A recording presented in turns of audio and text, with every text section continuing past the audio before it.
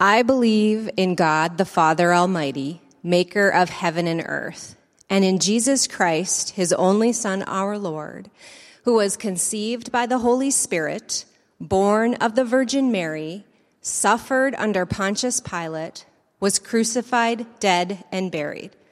The third day he rose from the dead. He ascended into heaven and sitteth at the right hand of God the Father Almighty. From thence he shall come to judge the quick and the dead. I believe in the Holy Spirit, the holy Christian church, the communion of saints, the forgiveness of sins, the resurrection of the body, and the life everlasting. Amen. The scripture today is John 18:28 through 19:16. When the Jews led Jesus from Caiaphas to the palace of the Roman governor, by now it was early morning, and to avoid ceremonial uncleanness, the Jews did not enter the palace. They wanted to be able to eat the Passover. So Pilate came out to them and asked, "What charges are you bringing against this man?" "If he were not a criminal," they replied, "we would not have handed him over to you." Pilate said, "Take him yourselves and judge him by your own law." "But we have no right to execute anyone," the Jews objected. This happened so that the words Jesus had spoken, indicating the kind of death he was going to die, would be fulfilled. Pilate then went back inside the palace, summoned Jesus, and asked him, "Are you the king of the Jews?" "Is that your own idea?" Jesus asked. "Or did others talk to you about me?" "Am I a Jew?" Pilate replied. "It is your people and your chief priests who handed you over to me. What is it you have done?" Jesus said, "My kingdom is not of this world. If it were, my servants would fight to prevent my arrest by the Jews. But now my kingdom is from another place." "You are a king then," said Pilate. Jesus answered, "You are right in saying I am a king. In fact, for this reason I was born, and for this reason I came into the world to testify to the truth. Everyone on the side of truth listens to me." "What is truth?" Pilate asked. With that, he went out again to the Jews and said, "I find no basis for a charge against him. But it is your custom for me to release to you one of the prisoners at the time of Passover. Do you want me to release the king of the Jews?" They shouted back, "No, not him. Give us Barabbas." Now Barabbas had taken part in a rebellion. Then Pilate took Jesus and had him flogged. The soldiers twisted together a crown of thorns and put it on his head. They clothed him in a purple robe and went up to him again saying, "Hail, King of the Jews!" And they struck him in the face. Once more Pilate came out and said to the Jews, "Look, I'm bringing him out to you to let you know that I find no basis for a charge against him." When Jesus came out wearing a crown of thorns and a purple robe, Pilate said to them, "Here is the man." As soon as the chief priests and their officials saw him, they shouted, "Crucify, crucify." But Pilate answered, "You take him and crucify him. As for me, I find no basis for a charge against him." But the Jews insisted, "We have a law, and according to that law, he must die because he claimed to be the Son of God." When Pilate heard this, he was even more afraid, and he went back inside the palace. "Where do you come from?" he asked Jesus, but Jesus gave him no answer. "Do you refuse to speak to me?" Pilate said. "Don't you realize I have the power? I can free you or crucify you." Jesus answered, "You would have no power over me if it were not given to you from above. Therefore, the one who handed me over to you is guilty of a greater sin." From then on, Pilate tried to set Jesus free, but the Jews kept shouting, "If you let this man go, you are no friend of Caesar. Anyone who claims to be king opposes Caesar." When Pilate heard this, he brought Jesus out and sat down on the judge's seat at the place known as the stone pavement, which in Aramaic is Gabbatha. It was the day of preparation of Passover week, about the 6th hour. "Here is your king," Pilate said to the Jews. But they shouted, take him away, crucify him." "Shall I crucify your king?" Pilate asked. "We have no king but Caesar." the chief priest answered. Finally, Pilate handed him over to them to be crucified. Amen. Thank you, Jolynn. I invite you to leave your Bible open. We want to go through this passage, verse by verse. And so, Lord, may the words of my mouth and the meditation of our hearts together be acceptable in your sight, our strength, our rock, and our Redeemer.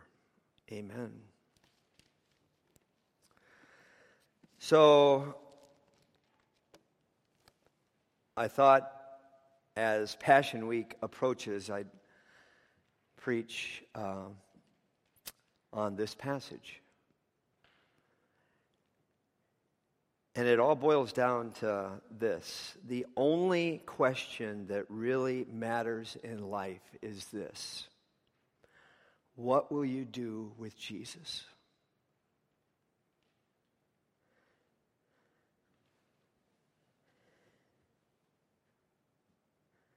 All four gospel writers record the trial of Jesus before Pilate, don't they? Today I want to confine our thinking to what John has to say, because John seems to give us a more extended account. And so today I want us all to take our places as spectators at the trial of not Jesus, but Pilate. Because if you read the gospel writers correctly, they make it abundantly clear that Jesus was not on trial, but Pilate was on trial. That Jesus was not trying to escape, but Pilate was. Please look at John 18:28. Keep your Bible open. We're going to go through this. It says, "Then the Jews led Jesus from Caiaphas to the place of the Roman governor. By now it was early morning, and to avoid ceremonial uncleanness, the Jews did not enter the palace. They wanted to be able to eat the Passover." So, these were the religious rulers, and what they did was to meet that morning to make legal the illegal action of the night before, because the Mosaic law said that no trial was to begin and end the same day, and no trial was to be conducted at nighttime. And so they met the next morning, having decided upon the death of Jesus. They had to get permission from the Roman authorities, and so they took him to the judgment hall, sometimes called Herod's palace. That is evidently where Pilate came. Now, there was a judgment hall in front and a judgment hall on the inside called the Praetorium. And the scene kind of alternates back and forth from the outside to the inside, from the outside to the inside, and it'll do that 7 times. Old Pilate's on a hot seat. Back and forth from the outside before the mob to the inside before Jesus. He'll go back and forth in order to try to escape making a decision. So, number one, first, if you're looking on the outline in the bulletin there, first the outside, verse 29 of John 18. "So Pilate came out to them and asked, 'What charges are you bringing against this man?'" I mean, the people couldn't come in. It's Passover season. They couldn't go into a hall of a Gentile or come near. And so Pilate comes out to them. And you hear him say, "What charges are you bringing against this man?" I mean, that's a legal phrase. I mean, what did he do? "You've disturbed me, having me come out to you. What's the charge against this man?" Pilate is saying, "Why did you bring him to me in the first place?" And then look at verse 30. If he were not a criminal, they replied, "we would have not have handed him over to you." So Pilate discovers that this charge is a little more serious than he thought, that these men vowed the death of Jesus and they would not leave until they got that sentence handed down. And then you come to verse 31. Pilate said, "Take him yourselves and judge him by your own law. But we have no right to execute anyone," the Jews objected. So Pilate is saying, "I don't want this case. Handle it yourselves." But then they asked for the death penalty, and he knew it was more serious than he'd ever dreamed it could be. And they were asking for the verdict of death, and they were not asking him to investigate anything. They've already done that. Notice Pilate, this Roman. He will have to make a decision. And he's going to do it, because the Lord Jesus is still in charge, even though he is arrested. And it will be according to his word. I mean, listen to what John records in verse 32. This happened so that the words Jesus had spoken, indicating the kind of death he was going to die, would be fulfilled. He must die on a Roman cross. He had said it, David had said it, the prophets had said it, the Old Testament had said it. He's the Lamb of God, slain from the foundation of the world. Pilate will have to decide. So now we go inside. Point number 2 on the outline. Verse 33. It says, Pilate then went back inside the palace, summoned Jesus, and asked him, "Are you the king of the Jews?" So Pilate confronts Jesus for the first time, and Jesus is standing before Pilate, before Roman majesty, before Roman might. Roman majesty and might are vested in Pilate, and Pilate has to decide what to do with Jesus. What's the point in question? Let's be specific. This is to be a legal court. Is Jesus a king or isn't he a king? Is he actually leading a rebellion against Caesar? I mean, that's the question. And it seems so ridiculous that this poor helpless man standing before Pilate could possibly be a king or interfere with Rome at all. So our translation doesn't quite give it the full impact of the Greek language. The emphasis is on the pronoun you. Are you the king of the Jews? You? I mean, you've got to be kidding. It can't be. All you have to do is deny it, and we'll go back out there and tell them the case is over, and I can go back to breakfast. It's not that easy. You don't dismiss Jesus like that. You are the king of the Jews? I think our Lord's answer to Pilate, is one of the most majestic things he ever said. You look at verse 34. Jesus said, is that your own idea, Jesus asked? Or did others talk to you about me? Our Lord is making this man face up to his responsibility. He says, you asked me if I'm a king, specifically if I'm the king of the Jews. Is this the result of your investigation? Is this the evidence that you have? Or are you just like a polyparrot Pilate? Are you just repeating something that's been said to you? Now that's enough to make a man think. I mean, is this something you've come to by your own thinking, or are you just kind of, repeating something that you've heard? It made Pilate angry. In verse 35, am I a Jew? Pilate replied, it was your people and your chief priests who handed you over to me. What is it you've done? Now that's some question for a judge to ask. A judge should have the evidence brought in. You don't ask the prisoner, did you really kill him or didn't you kill him? Did you really steal it or didn't you steal it? Are you really guilty or are you not guilty? Of course the man will say not guilty. Produce the goods here. Show me the fingerprints. Bring in the evidence. That's what you should ask. So Pilate's mad. Notice the response of Jesus and the emphasis on the personal pronoun my. Verse 36, Jesus said, my kingdom is not of this world. If it were, my servants would fight to prevent my arrest by the Jews. But now my kingdom is from another place. That is an amazing answer. My kingdom is not built on this world's political system. I don't go before the public and am voted on. My kingdom is not of this world. My kingdom is contrary to this world. My kingdom will not be established in the method that you think it will. I will not need Rome to help me. I will not need the religious rulers to help me. I will not need the United Nations to help me. I don't intend to use the platform of the Republican Party or the Democratic Party. They will not establish my kingdom on earth. And it's time Christians down here learn that. Hang on, everybody. I'm not saying Christians should not be involved in politics. We are the salt of the earth. We have a voice too, don't we? We are supposed to be the light of the world. What I am saying is that Jesus Christ is coming back again. And he will set up his kingdom by his own mighty power, and he shall reign forever and ever and ever. And he'll come to power his way. He doesn't need man at all. My kingdom is not of this world. If it were, my servants would fight, but they don't need to fight. And there Jesus stands, in peasant's clothes, before the purple and the power of Rome. And we look back now with this perspective of some 2,000 years, and the Roman Empire is gone. But in spite of everything, the gospel of Jesus Christ continues to be preached with or without the blessing of governments. Look at the church in China, growing in spite of persecution. Look at Iran.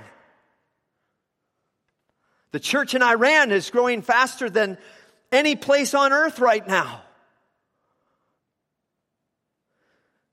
Notice verse 37. You are a king then, said Pilate. Jesus answered, you are right in saying I'm a king. In fact, for this reason I was born. For this I came into the world, to testify to the truth. Everyone on the side of truth listens to me.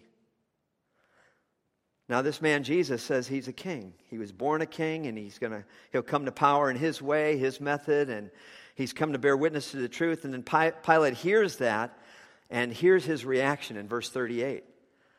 What is truth? What is truth? Pilate asked. What is truth?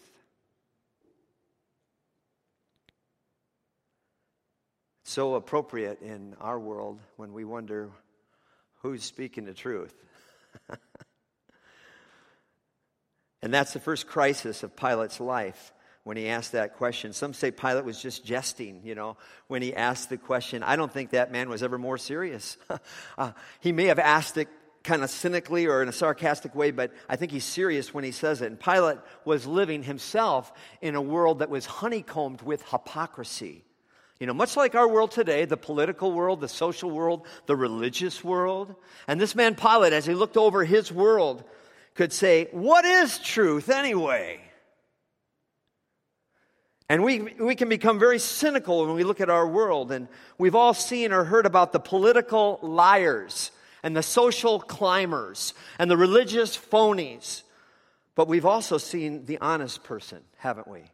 We've seen the genuine Christian, born again by the Spirit of God. And we've seen those who claim to be. And we look at our world, and sometimes we want to say with Pilate, what is truth anyway?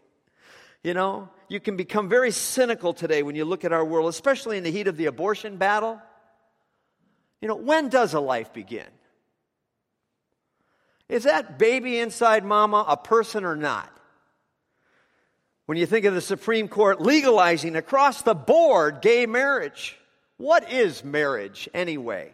What is the truth about marriage? What is the truth about gender? What is the truth about racism? We're all asking those kind of questions, aren't we? What is truth? Does truth change? Does it change? Jesus said, I'm the way and the truth and the life. And in Hebrews it says Jesus is the same yesterday, today, and forever. And the Bible says about itself, heaven and earth are going to pass away, but my word will stand forever. Somehow I sympathize with Pilate, though. But he's facing a crisis, and it's the crisis of his life. And he's already decided on a very clever way, really, of making a decision about Jesus. Point number 3, notice verse 38. Back outside we go. It says, with this he went outside again to the Jews and said, I find no basis for a charge against him. He went out again. He's on a hot seat, you guys. He can't stay in one place very long. And when he said that, he's saying this, not guilty. This man is not guilty of the charges that you've brought against him. You say he's trying to overthrow Caesar. He's not. I find no fault in him whatsoever. Charges dismissed. And if he'd been an honest man and not a compromising politician,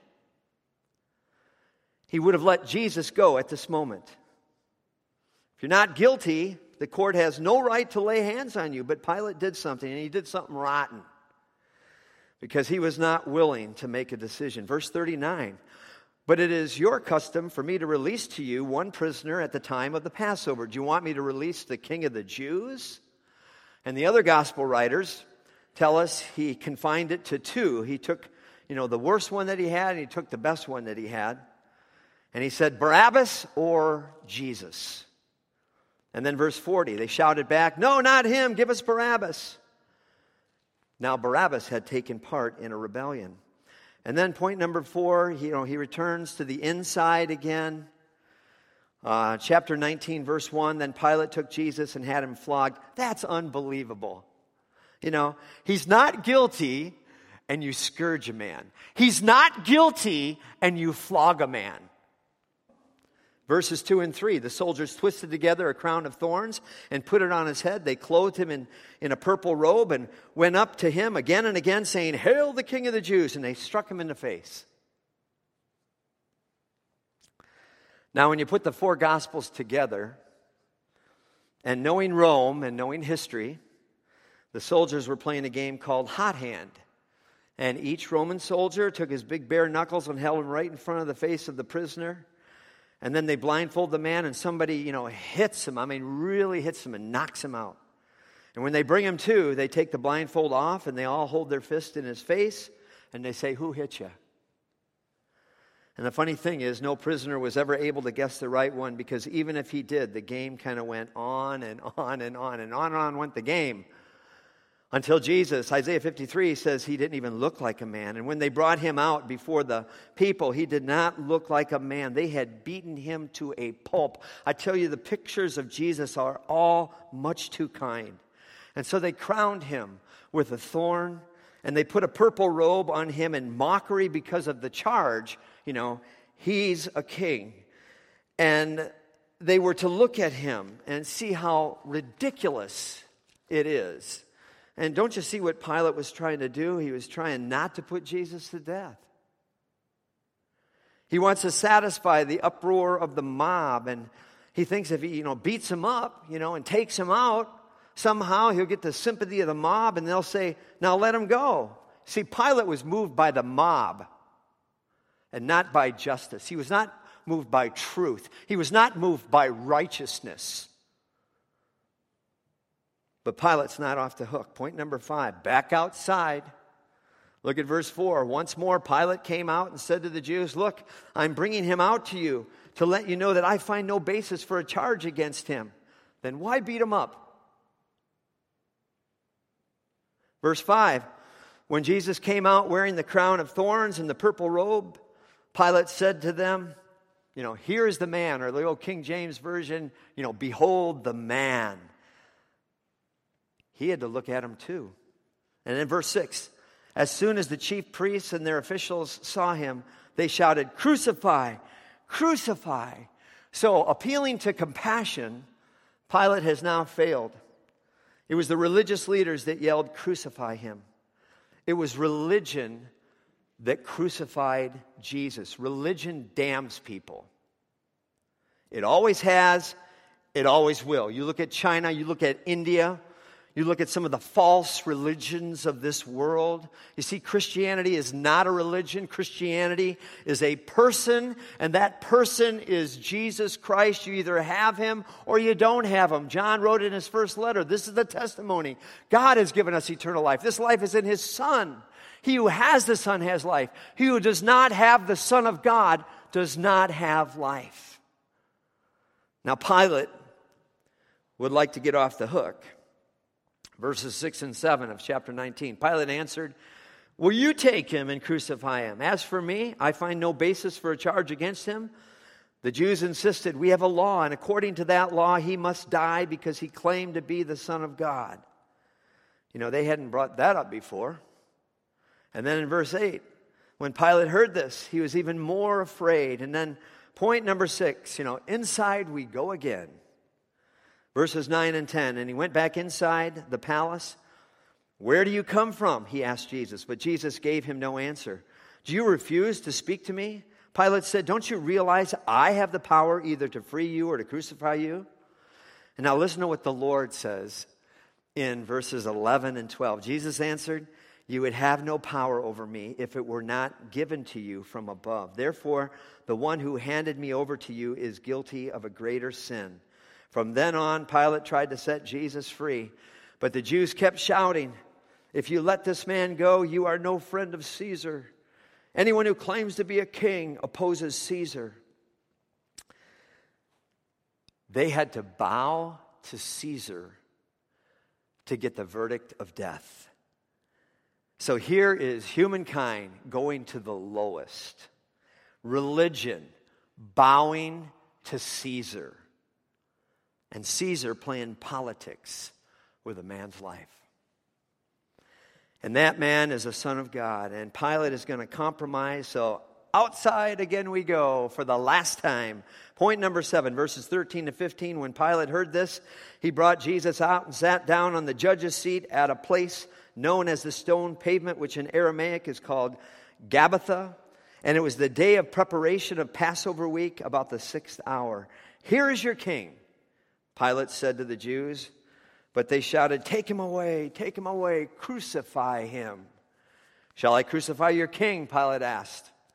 We have no king but Caesar, the chief priests answered. Then Pilate did something, and John doesn't tell us about this. I mean, you have to go to Matthew, chapter 27, verse 24. When Pilate finally saw that he couldn't get off the hook, that he's at a great crossroads. Either he has to do his duty and do the right thing, but he's never done that. He's always done things for his own interests, for that which would help him. I mean, he was a corrupt politician. And Philo, a writer of the Jews, a secular historian of the day, can find not one good thing to say about Pilate. Pilate was forced to decide. And he makes his decision. And so in Matthew 27, verse 24, he called for a basin of water and he washed his hands. I'll have nothing to do with him. What irony. I mean, didn't we just say, like the oldest creed in the church, which says, suffered or crucified under Pontius Pilate? And then verse 16, finally Pilate handed him over to be crucified. He didn't escape, and neither can you. He had to make a decision, and so must you. He could not compromise.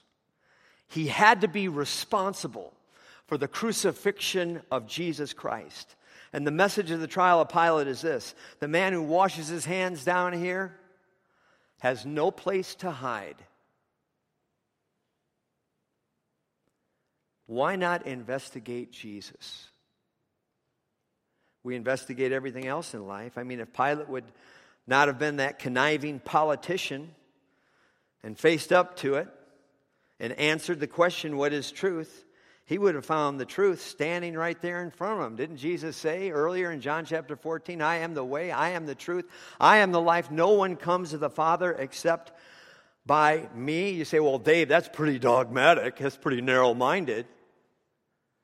Yeah, my first grade teacher was real dogmatic too. She said 2 + 2 = 4. I mean, she just insisted on it. She was so dogmatic about it. 2 + 2 = 4. It doesn't equal 3, and it doesn't equal 5. It equals 4. She was so narrow-minded about that. Well, friends, truth is always dogmatic, whether you like it or not.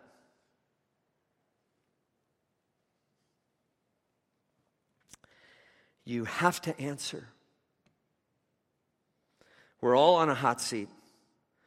It would be easy to say, well, I can just wash my hands, saying that I'll have nothing to do with Jesus. Yes, you will. Yes, you will. You know, in that day, Jesus stood before Pilate, but there is coming a day when Pilate is going to stand before Jesus, and so will you. You have to decide whether he's the truth or not.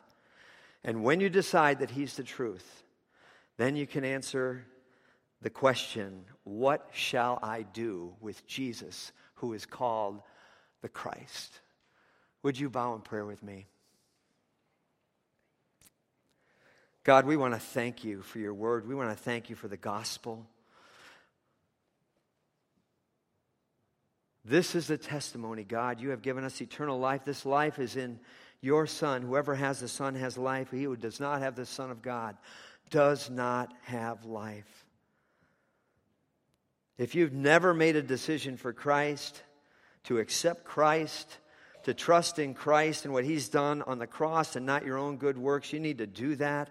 Don't wash your hands like Pilate. Don't put it off. Oh, I'm not against Jesus, Dave. Well, that sounds something like Pilate would say. The question we must ask is this: have I made an intentional, conscious decision to receive Jesus Christ as my Lord and my lover, my Savior, my King?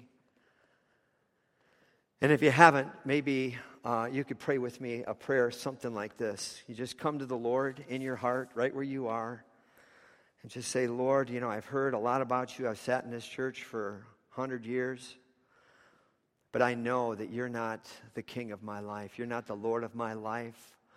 I've never intentionally asked you to come in, and Lord, I want to say, first of all, that I am sorry.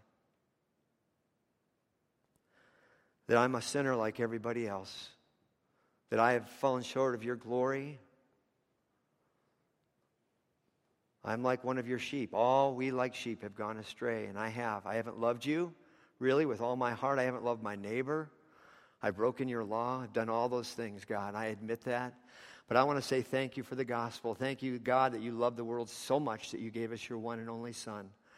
Thank you, Lord Jesus, that you are the Son of God, that you're the sinless Savior, the Lamb of God that died for my sins. Oh, thank you so much for paying the price of death that my sins deserved. And so I just say right now, please come into my life. Let this be a start, March 21st. Let this be, not only the first day of spring, but the first day of my life with you. And so I give you my life, Lord. I receive you, and I thank you for the promise that you will make me your child. You will make me alive, even though I was dead in trespasses and sins. Thank you for your cross, Lord, that we can sing about right now. In Jesus' name, amen. And Father, as we leave here today, I pray that we would just leave with a giant yes in our heart. Yes, be my Savior. Yes, be my Lord. Yes, I want to be obedient to your word. Yes, yes, yes. In Jesus' name, amen.